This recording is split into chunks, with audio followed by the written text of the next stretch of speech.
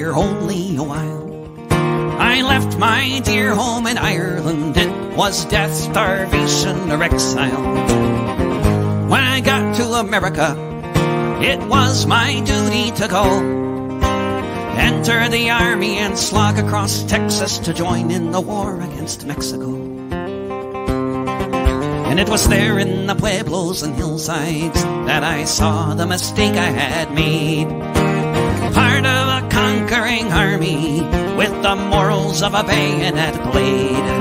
And there amidst all these poor dying Catholics, screaming children, the burning stench of it all, myself and 200 Irishmen decided to rise to the call. From Dublin City to San Diego, we witnessed freedom denied. So we formed the St. Patrick Battalion and we fought on the Mexican side. We formed the St. Patrick Battalion and we fought on the Mexican side. We marched neath the green flag of St. Patrick, emblazoned with Erin Goldbra, bright with the harp and the shamrock and the Libertad per Republica.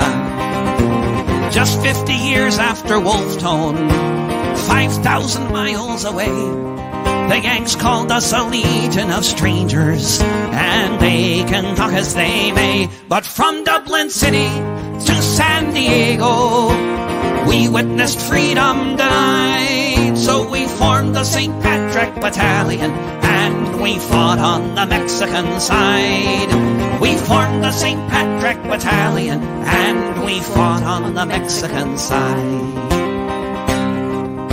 We fought them in 5 major battles. Churubusco was the last. Overwhelmed by the cannons from Boston, we fell after each mortar blast. Most of us died on that hillside in the service of the Mexican state. So far from our occupied homeland, we were heroes and victims of fate. From Dublin City to San Diego, we witnessed freedom denied. So we formed the St. Patrick Battalion and we fought on the Mexican side.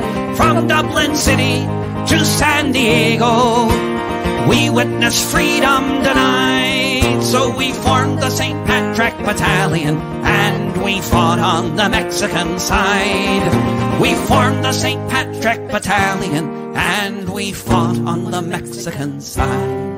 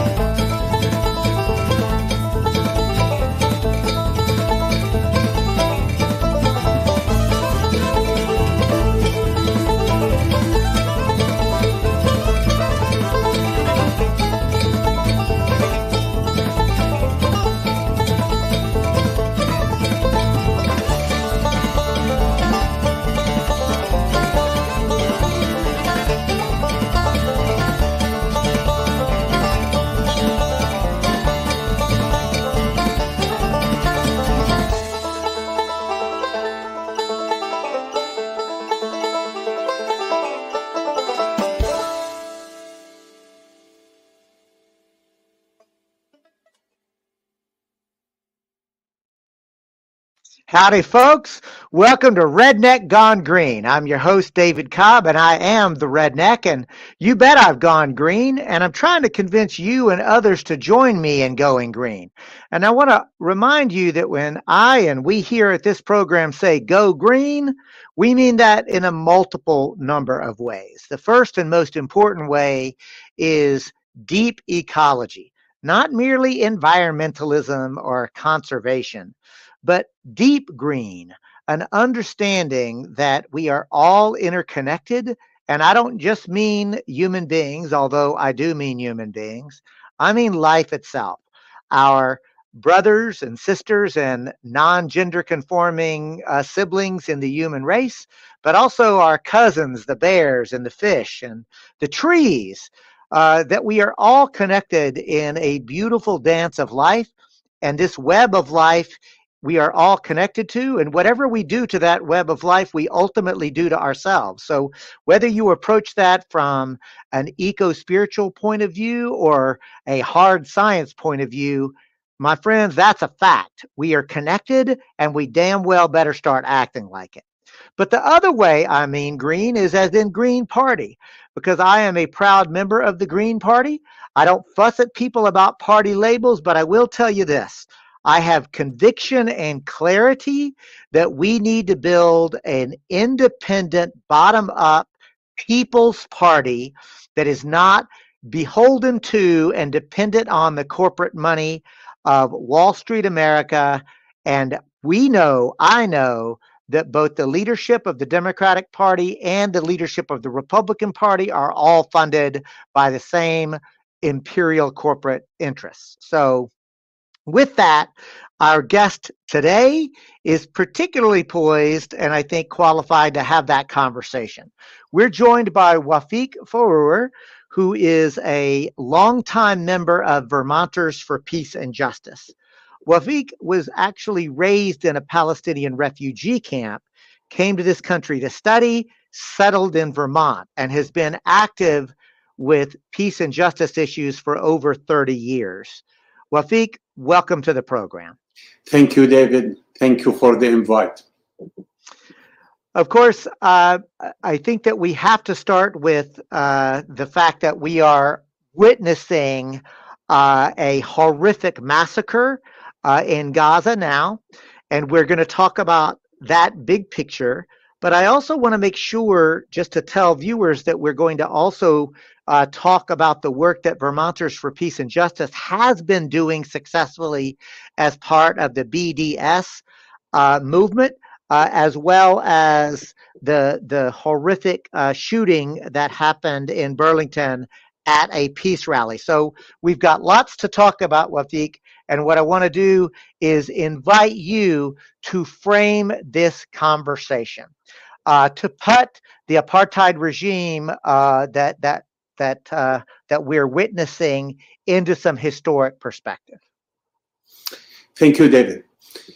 A lot of people in Vermont, as I hear now, it sounds to me that they think the problem happened in October 7 on the war between, as the mainstream media, the controlled media tells the American public in general, that it is between Israel-Hamas war, this is disingenuous and it's not true.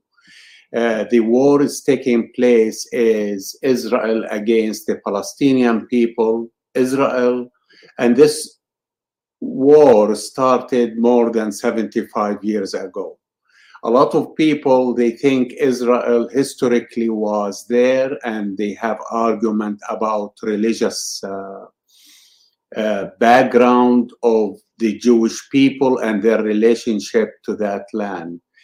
Actually, the idea of Israel over there, it is more a colonialist project to be planted on the Middle East to control and breaking the Middle East to many states as it happened after World War I, and creating one colonialist project that can be there to control Suez Canal, the raw material, the oil, and the wealth of the Middle East that many occupiers, at least of the known history, 22 empires came, occupied that region, in particular Palestine, and they left. And there is no different. Any colonialist and apartheid project you're going to plant over there, their survival is going to be temporarily no different than the struggle in South Africa, on the Congo, or Algiers. So when they planted it over there, and we are talking about the English mandate over Palestine on 1917, when Lord Balfour promised a Jewish land in Palestine, the idea was that promise had been published by a letter from the foreign secretary of the British Empire to the Rothschild, the head of the Rothschild family then. That letter of the promise, it wasn't for safety of our Jewish siblings at all, because the problem in Europe, as we know, that the Jewish people suffered greatly in many areas in Europe, and then used to be called a Jewish problem or coined as a Jewish problem. And for that, there is another thing have been coined. Anybody will talk about the Jewish public or act against the Jewish public, we're going to call them anti-Semitic, which is another word coined up, which is, it is European made, European brand, and racism, we have to face it, mainly anti-Semitic. It was European production. So to come forward, when on the early 20th century, 1907, the population of the Jews in Palestine, which is, I mean, majority of them newcomers, but a lot of them are Arab Jews, or as we call them, Palestinian Jews. That population increased as we talk forward, and multiplied many times after the Holocaust. So a lot of Americans, mainly Vermonters, they think, oh, because the Jewish population suffered a lot in Europe, they have to be on a country of their own. But none of the European countries offer them any place, but they offer them a place doesn't belong to them. So the British Empire offered the Jewish people a land doesn't belong to the British Empire, to the people. They don't have any right to settle there and to build a foreign colonialist colony in the Arab world and in the Middle East. That brought a friction between the indigenous people of Palestine and the newcomer in one hand, and the indigenous people in Palestine and the forces of the British mandate. This is the short history of it. But as we came close to 1948 forward, I can sum up the area or the history of the area on a few words, which is, it is genocide, which is many massacres happened, like Deir Yassin, Kafr Qasim, like Qbiye, and Tantura, which is, there is an Israeli production documentary to Israeli who were part of the Jewish terrorist organization Haganah and Stern, where they killed all the people in one village that actually there was no reports about it whatsoever. In Deir Yassin, they killed many people, handful of people survived, and Deir Yassin, ironically, have been located outside of Jerusalem. And on that town now, they built the Holocaust Museum on that land, exactly of Deir Yassin, where they massacred men, women, and children. Come forward on the late 50s and 60s, the Palestinian, I am a result of when my father and my mother became refugees in Lebanon. But at the same time, it was division of the whole family. My grandmother, father's side, and two of his brothers, one sister, and his father stayed there. His father became prisoners for 7 years. They let him out after he lost his sight. Mother's side, her father got killed in 1948. Half of her family moved to Lebanon and Syria, and the other half stayed. Those people who stayed, they hid on the old Bronze Age caves or the fields of the olives. The first law Israel exacted or declared was the absentee law.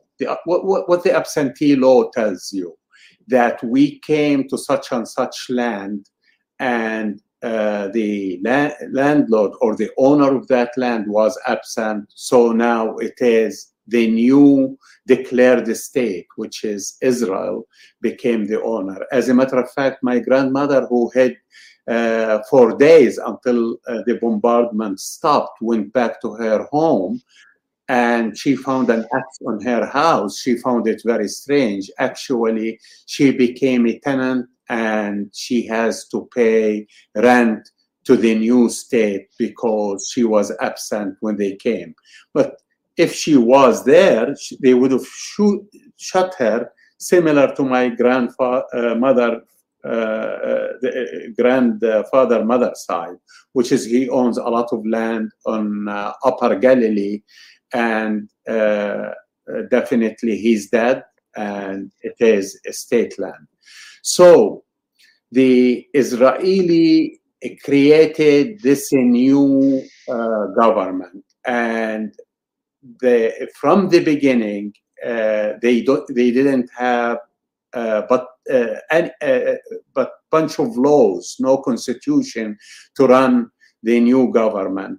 And all these laws pointed out that they are primary land, or the primary jobs, the primary everything is for the Jews. So they created supremacy laws against the Palestinian inhabitant or the indigenous people. First laws of the United Nations, first declarations, is the right of return of the refugees and land for the Palestinians. More than 100 of those declarations by the UN have been disregarded by Israel over the years. And they continued to operate and function on a supremacy matter, that if you are a Jew, you have more rights than the others, Palestinians, if they are Muslims, Christians, or atheists, whatever. And the last declaration, which is declaring that this state is a Jewish state, is number one of those laws that it will tell you is apartheid law. If I want to talk about apartheid, which is a lot of people refuse to accept this kind of definition or label to Israel, because apartheid have been used in South Africa between white and black. And both of us, as Palestinian Arabs and supposedly the Jews, regardless if they are Arab Jews or Ashkenazi Jews or Mizrahi Jews, that supposedly Semitic, and we come from the language that Hebrew is Semitic language. The apartheid law, it doesn't stop there. In 1967, they took over West Bank and Gaza. West Bank was controlled by Jordan, and Gaza was controlled by Egypt.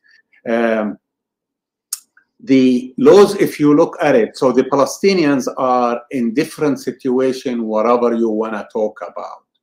We are refugees in Lebanon. There are hundreds of us over there, hundreds of thousands, 700,000 almost in Lebanon, 600 to 700,000 in Syria. We are refugees too, over 2 to 3 million in Jordan, and a lot of refugees in Egypt, Iraq, and many Arab countries. So we became migrants of the Arab countries, mainly the Arab Gulf countries.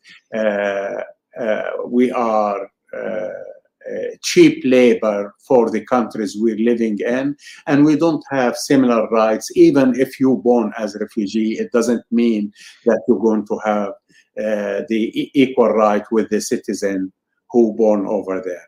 Those are the refugees. Yes. Yes. So it's a lot, and I know that there is an intense history. I wanted to make a few quick observations. One, I deeply appreciated you acknowledging the horrific history of the Jewish people, and not just in World War II, but really a long time folks who have been villainized in European history especially. I also appreciate the distinction that you're making between Jewish people and the Israeli state, and that these are not the same. That Jewish people are an ethnicity, the Israeli state is a creation. The other thing that I want to point out is to underscore there are 1.4 million Palestinian refugees today. And they come from Lebanon, they come from Jordan, they come from Syria. There is a history of multi-generations of Palestinians and their descendants who have been forced off of their land. And I think that for many Americans, especially who are only receiving information from the corporate media, that history is almost never discussed in the context of the situation in the Middle East. I also want to point out that there has been a history of peaceful resistance and efforts to return since the very beginning. And I wanted to, again, as you pointed out, this dispute, this war did not begin on October 7th, right? But I did want to take a moment to talk a bit about the work that you and others have been doing in Vermonters for Justice in Palestine, because you've been at this for about 30 years now. So you've seen an arc, and I want to make sure that we have a chance to talk about some of the exciting resistance work and the work for justice that Vermonters for Justice in Palestine are engaged in. Yeah, my work in the United States didn't start in the United States. When I came in to this country, it's true I was 17 years old. I came to Northeastern University. But even when we are little, we were part of Palestinian student unions. The Palestinians, even as refugees on the diaspora, we are very well organized. On the refugee camps, you will find unions, Palestinian Women Union, Palestinian Doctors Unions, writer, authors, artists. So the Palestinian story never left me. We born with it. And the dream of going back home comes from generation to generation. It was wrong from the Israeli, mainly the Prime Minister Golda Meir, to think that the old will die and the young will forget. I mentioned the refugee to tell you the situation, how apartheid worked, but I want to mention that it was part of the ethnic cleansing, and the ethnic cleansing is still going on. The genocide happened in 48, genocide happening now on Gaza. Coming back to what we are doing on here, Our organization is many people from different groups coming together, and they believe we are connected for creating education and other activism to bring the Palestinian story to Vermont audience. So Vermonters for Justice in Palestine have been here at least 23, 24 years here. But in between, before that, I was doing exactly what they used to do, writing article, a newspaper, talking to some classrooms, if it's high school or college, when I got invited to tell the Palestinian story.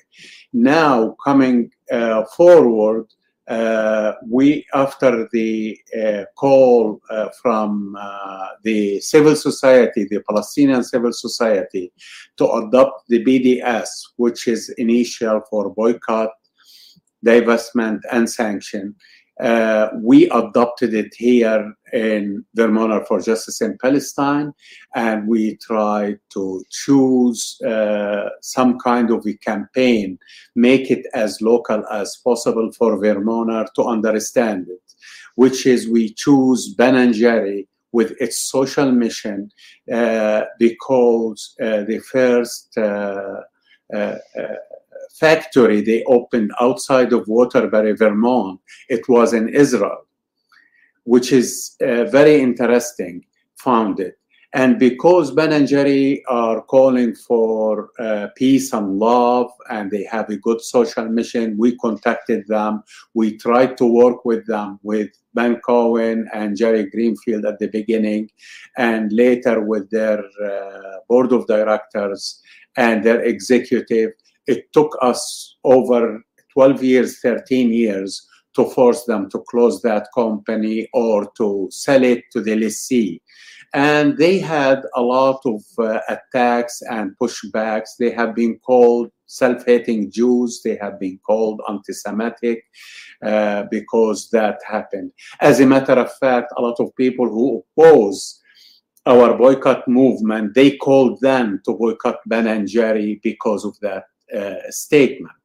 It doesn't stop there. We have other resolution. Year and a half ago, we introduced a resolution to the city of Burlington to recognize Palestinian rights, Palestinian human rights, and our rights under the First Amendment for BDS. And we get opposed many very well-known rabbis in the greater Burlington area, South Burlington. They came calling us anti-Semitic because we brought the campaign, as they put it, before high holidays, which is, I looked at. Yes, I'm listening. Wafic, yes. I want to stop for a moment because some viewers may not know that BDS stands for boycott, divestment, and sanctions. So these are peaceful tools that have been used since time immemorial to exert pressure on governments for justice. I myself, as a youngster, used BDS as part of the anti-apartheid regime against the South African government. And we were successful. At least at the University of Houston, we forced the Board of Regents to divest of all of its investments in corporations that were doing business with the apartheid regime in South Africa back in the 80s. So we know it works. Of course, I also find it quite ironic that there are some calling that an anti-Semitic approach when I know many Jews who are active leaders and workers in the boycott, divestment, and sanctions movement. So I'm wondering if you also have Jews who are working in Vermonters for Justice in Palestine who are standing with Vermonters. Of course. Many of our very active members of VTJP, Vermont for Justice in Palestine, are from the Jewish faith. We differentiate between Judaism as a faith and Zionism as an ideology. Zionism have been created in 1897 by Theodor Herzl, he was atheist. And a lot of people adopted because nationalism in Europe was the trend then, and he thought of the idea of a Jewish state. To say that not every Zionist is a Jew, it's a mistaken. Millions of the Americans who are supporting Israel are Christian Zionists. And those Christian Zionists, it doesn't mean they are doing it because they like or support Judaism or the Jews. Those people, they are thinking we need a Jewish state so the temple, Solomon temple can be built. And after that, we as a Christian, we come and either we convert them or we slaughter them because the day of judgment coming and the Messiah will come and the Lord will come.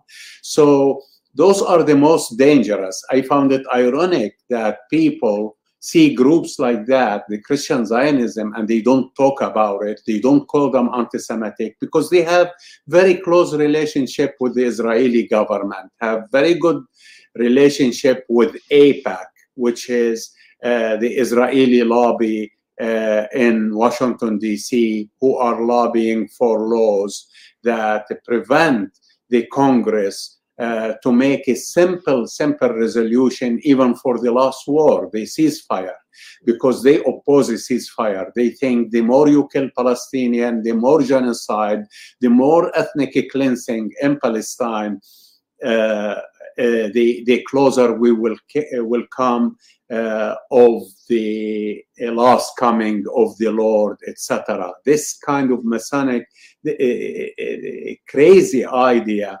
it's existed here, and I don't hear many Americans call them anti-Semitic, which is it really is a function, isn't it, Wafic, of the corporate media in this country, who tends to say really one narrative and one story consistently, and it really is, I think, a reflection and bluntly demonstrates how the empire is really united, right? The corporate media tells the story of empire, and the Israeli government is constantly lifted up as heroic within U.S. corporate media. Has that how you've experienced it? Experience it. I see it. The idea of the United States that they're helping the Jews, they are using the Jews as wood fire on that, because if you remember, if really United States was opposing anti-Semitism and saving the Jews, FDR would have welcomed the Jews on the ships when they arrived to New York Harbor. You know, he rejected them. You know, but he accepted a state of Israel to be created. The idea of a state of Israel is a Western manufacture, it's a French, British, American all together. You know, the empire is benefiting from the money they are making from the Gulf area, from Suez Canal, from controlling all satellite government that grow post-colonialism. And that's what I really wanted to sort of big picture wise to help viewers and listeners of Redneck Gone Green to really understand that this is an imperial project, that is a worldview that I really wanted to underscore. So folks, you're listening and or watching Redneck Gone Green. I'm your host, David Cobb. I am the Redneck and I've gone green. I want to remind you that this is the kind of conversation that you're not going to hear on corporate media. So I'm going to ask you to please like, comment, and share this conversation. Please join us. Become a subscriber on Substack. We write there every week. Please join us on YouTube or Rumble as a subscriber to the video. And you can find the podcast of this conversation wherever your podcasts can be found, but we always put it on our Substack as well. We are talking today with Wafic Faour, who is a Palestinian refugee himself. He came to this country over 30 years ago as a student and has stayed. He's gotten 30 years or more of work in justice. Specifically is now a active member in Vermonters for Justice in Palestine. And he's been talking to us about the work that they have been doing for many years in Vermont, and especially around the boycott, divest, sanctions movement, also known as BDS. But with Wafic, we also are coming up at the halfway mark of this conversation, and I would be remiss if we did not make it a point to ask you about the 3 young men who were shot by it was a horrific shooting. I don't know much about the backstory, so I'm going to ask you to tell us about what happened and what is the current status of those 3 young men. It was 10 days ago today when 3 young Palestinian men, all of them 3 college students, they were walking on North Prospect Street. The 3 of them, they know each other because they went to the same high school called the Friends in Ramallah, Palestine. They got accepted to 3 different colleges, very good colleges, and they decided to come together to meet on Thanksgiving holiday at one of the students' grandmother and uncle who doesn't live far away in North Prospect Street. They were around 6:20 on the evening, on Saturday evening, walking, speaking to each other in Arabic, wearing the kufiya, the headscarf. A man jumped out from front porch and shot them 4 shots, hit the 3 of them. 2 of them now they are out of danger and out of the hospital. One of them is still in the hospital but paralyzed from the neck down. His name is Hisham. But his messages to us, it gives us hope because his messages is full of resilience, and he consider himself what happened to him, it's happening to all the Palestinians wherever we are, mainly now in Gaza, in the West Bank. We faced that before. But the irony of it, that you grow up on a war zone like Palestine and you face arrest, checkpoints, humiliation every day, and shooting at people. Today, another 300, 400 Palestinians in Gaza got killed. The numbers in Gaza, 16,200 some by this afternoon. More Palestinians get killed in the West Bank as well. To come all the way to the United States thinking it is safer, at least for their families, to send them to the United States because it's safer, and you got shot just because you are speaking Arabic or you're wearing kufiya and identify with the Palestinian cause. I mean, the kufiya for us, the headscarf, it means we're carrying home with us wherever we go. And this was the simple message, giving it to anybody. And when we meet each other, we start talking immediately if we are wearing kufiya. And lately we are doing it in all of our rallies.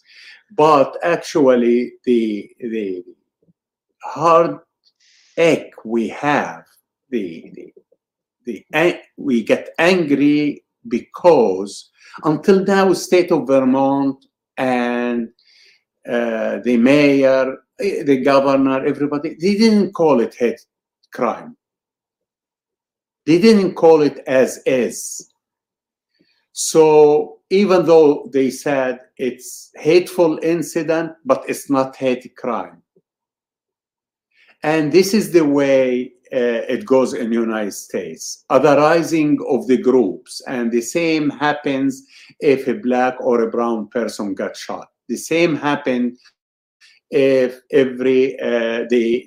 our migrants who are suffering on the border, the southern border, getting shot or dying on the border, or putting them on jail in border. Otherizing is becoming very easy. It's everything here. People, they watch or listen. It's like the movie they watch. They divide the world to good and evil. And for the blacks, they call them thugs. For the migrants, they call them smugglers. And for Palestinians, they call them terrorists.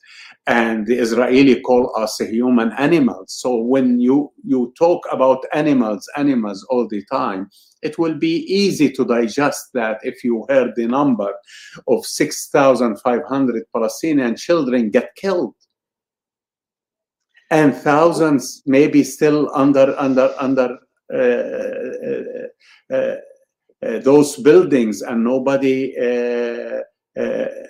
has the strength to bring them out because of the bombardment. It has been today 60 days since Israel started. So back to those kids. I mean, I hope they will stay strong. I hope they go back and accomplish what they're supposed to accomplish. They are a Palestinian story by itself. By the way, to the people who don't know, the average Palestinian educated from college degrees to PhDs, not only the highest on the Middle East and higher than Israel, but even higher than the United States per capita, because we lost our land. We don't have land to work in. We don't have many rights or businesses to register it under our name on the places we became refugee. The only way we have are our schools, colleges, degrees, and become educated. And it doesn't mean if we made it in some country, we're going to forget Palestine and where we came from. Contrary, this is make us more strong and more determined to go back.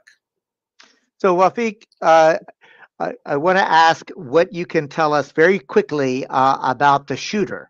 Is there, because it's a horrific example, and I don't know if it was just an isolated incidence of white supremacy and a hate crime, or if it was part of a more sophisticated, consolidated attack. I'm wondering if you know. I believe it is, until now, in my opinion, it is white supremacists who shot those three people. But again, the reaction until now, before they tested him, before they asked him any question, I saw in many social media that he's mentally challenged, he's not like that kind of a person, etc., etc. But it happens in every mass shooting in America. Believe me, if the shooter has a name like the people who got shot, the men who got shot, immediately the media has a field with it and they're going to call him terrorist. Immediately. But now they are trying to find an excuse that he doesn't. I mean, we see it always. We know we are living on a racist system here. We face it. We've been otherized for so long. You can see it on the laws they are creating today on Congress. They passing a law to call that any criticism of Zionism, the ideology have been created by a man, it means anti-Semitic. What does it mean? It is to silence the Palestinian and their solidarity groups and not to criticize whatever Israel does. And Israel have a field with it. So I want to circle back and talk about some of the local organizing and any unique challenges that you as an individual or Vermonters for Justice in Palestine have faced, and what you've learned from that. And I also, before we jump, I do want to let you know we've gotten a little bit of comments in our chat, and I want to lift up one of our longtime listeners. Dave has written in to ask if the Crystal Zivan is part of Vermonters for Justice, and if not, Dave wants to help get you connected to her. Crystal is the ex-wife of Warren Zevon, a musician. Well, I mean, if Crystal maybe is part of our list, maybe shows up in our activities. I hope someday I can meet her, and if she likes to join VTJP, she can go to vtjp.org, and we have people monitoring our mail, and we can help her to come to our meetings, help us, because we need that help.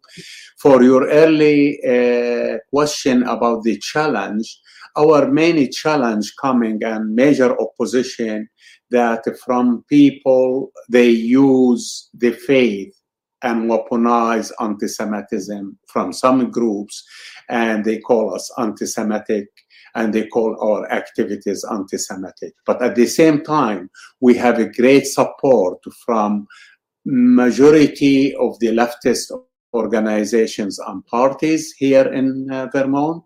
We have a great support from our Jewish Voice for Peace, and they are main partner for our activities. And I hope all these organizations came after the attack against Gaza. We built the coalition, Vermont Coalition for Palestinian Liberation, and we are sponsoring a lot of work as we go forward. You know, I think it's actually interesting that what we're seeing is a growing number of Americans are saying that they are in support of Palestine and Palestinian peoples, even in light of the incredible corporate media onslaught of one-sided reporting. I think that it's worth pointing out, Wafic, at least as I've been watching, there is a growing number of Americans, not just leftists like us and anti-imperialist, but I mean ordinary Americans are turning against the Israeli occupation and towards Palestine. Are you seeing the same basic shift? Of course, it is awakening. What's happening on Gaza is genocide on the screen, where people can see people getting killed in front of them 24/7. But at the same time, you see it in social media and alternative media. I'm not going to wait for a New York Times to report that. There is no way to see us Palestinians have been humanized on mainstream media.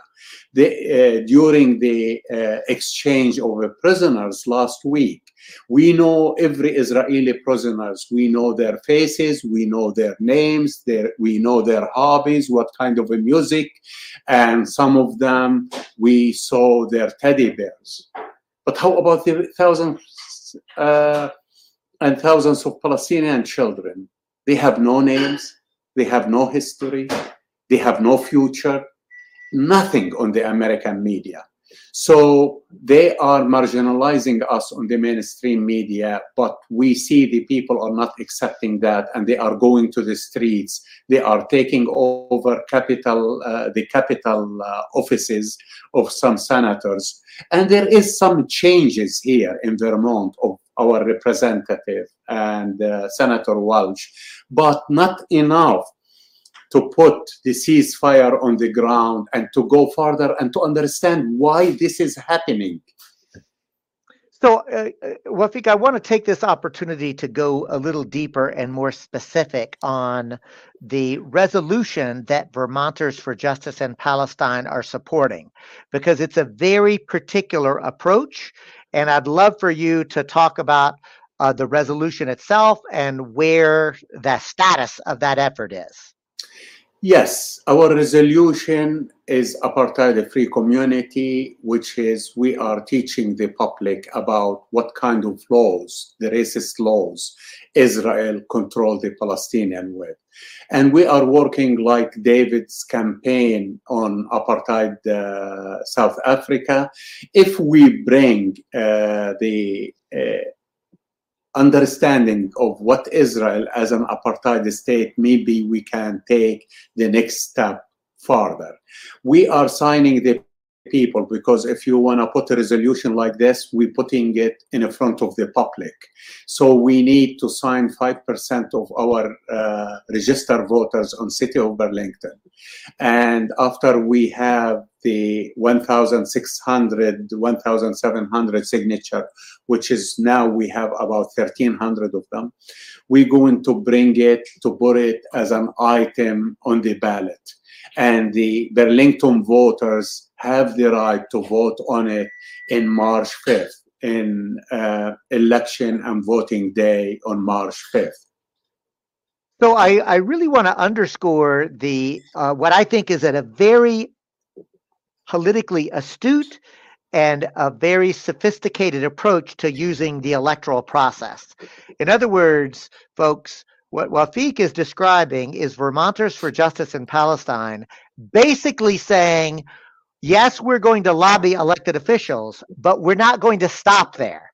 We're going to use the ballot box and use the ballot initiative to take the case of boycott, divest, and sanctions directly to the voters in local communities and statewide communities. And that, my friends, is a more direct exercise of democratic power. It is a way to break the corporate media empire's stranglehold on information. And it's a way, frankly, to demonstrate that real democracy is actually a more powerful exercise of sovereignty and of democracy itself. Well, I also want to take a moment to circle back with you specifically and talk about the effort to lobby elected officials and see if there are any that you just think deserve to be lifted up in Vermont and any that need to hear more vocally from Vermonters about their position. Frankly, our lobbying as Vermonter for Justice in Palestine, I cannot talk about our solidarity group because they have much more luck or influence to have a meeting with any officials. For us, it takes us sometimes 3, 4, 5 months to meet with an office, and usually it's not the elected official themselves. If we see them on the street or in certain occasion and we talk to them direct, they tell us different message than what we see them doing on the Capitol or the generic letters they answer us when we write them letters. We do letters. That's the point I really wanted to make, and that is when we take the approach of simply lobbying or like trying to ask for a meeting, it might take months and months to even get a meeting. And then whenever we do talk to get a meeting, we end up talking to staffers rather than the elected officials. And then if we have a one-on-one with the elected official, they may tell us one thing but do another. Yeah. That's the point that I want to make, is the critically important role that you at Vermonters for Justice in Palestine and others are doing to use the ballot initiative process to go directly to the people, and that this is a more democratic exercise of power and a more effective tool. That's really the point that I wanted to make, to underscore my support of what you're doing and to encourage listeners of Redneck Gone Green to understand that it's not enough to be on the right side of something. If we are not able to exercise power and make changes in policy, then the horror will continue. Thank you, David. You just said it. Well, Wafic, it has been my incredible privilege and pleasure to have this conversation with you. I am genuinely grateful that you are in this country, that you are part of this community, and I hope that we get an opportunity to work together again. I will say that our mutual friend Michelle Edelman McCormick, who introduced us, sends you her love and greeting. She told me that you were incredibly well versed, that you were incredibly knowledgeable, and she was right. As we come to the end of the program, Wafic, I want to give you an opportunity for any final closing thoughts or words, including what people might do who have been inspired by this conversation. I will tell our friends here in Vermont, maybe now you are interested to know more about the Palestinian people and about the suffering of the Palestinian people. Please don't forget us if tomorrow they declare ceasefire, because the Palestinians have been suffering for 75 years. It is not only 2 months. And if you remember us, work for justice. Talk to people and educate yourself and educate others about this subject, because the history going to test us where we stood on the question of the Palestinian justice when you were around. There is no excuse to say it's a complicated issue. It's very simple. You have an occupiers and you have people under occupation. You have people are imposing their will and by force, by weapons, and you have people are suffering. Under all international law, we, the Palestinians, have the right for self-determination. We have the right to fight for our freedom and independence by all means possible. And I will remind you, our Jewish siblings during World War II, they suffered. They suffered greatly because they have been forgotten by the West. But at the same time, they celebrate too the Jewish resistance during that period. And they joined the resistance. The same, like us, we have to support the resistance over there. Our people have the right to be independent and to stand on their feet by themselves. And I thank you, David and Jack and everybody. I appreciate it. And I hope we'll meet again. Thank you so much. Folks, we've been talking to Wafic Faour, who is a Palestinian refugee. He's been in this country for over 30 years. He is an active member of Vermonters for Justice in Palestine. Next week, we will be talking with Zach Hayden, who is the Mad Redneck. Zach is a PhD from the University of California at Berkeley. He's from Alabama. He went back to Alabama and created the Automotive Free Clinic. And next week, we're going to be talking about, and I want to get this right because Zach told me specifically he wants to talk about post-apocalyptic utopia. So you don't want to miss that show on Redneck Gone Green next Tuesday, December 12th, 3 p.m. Pacific, 6 p.m. Eastern. Keep on keeping on. Peace.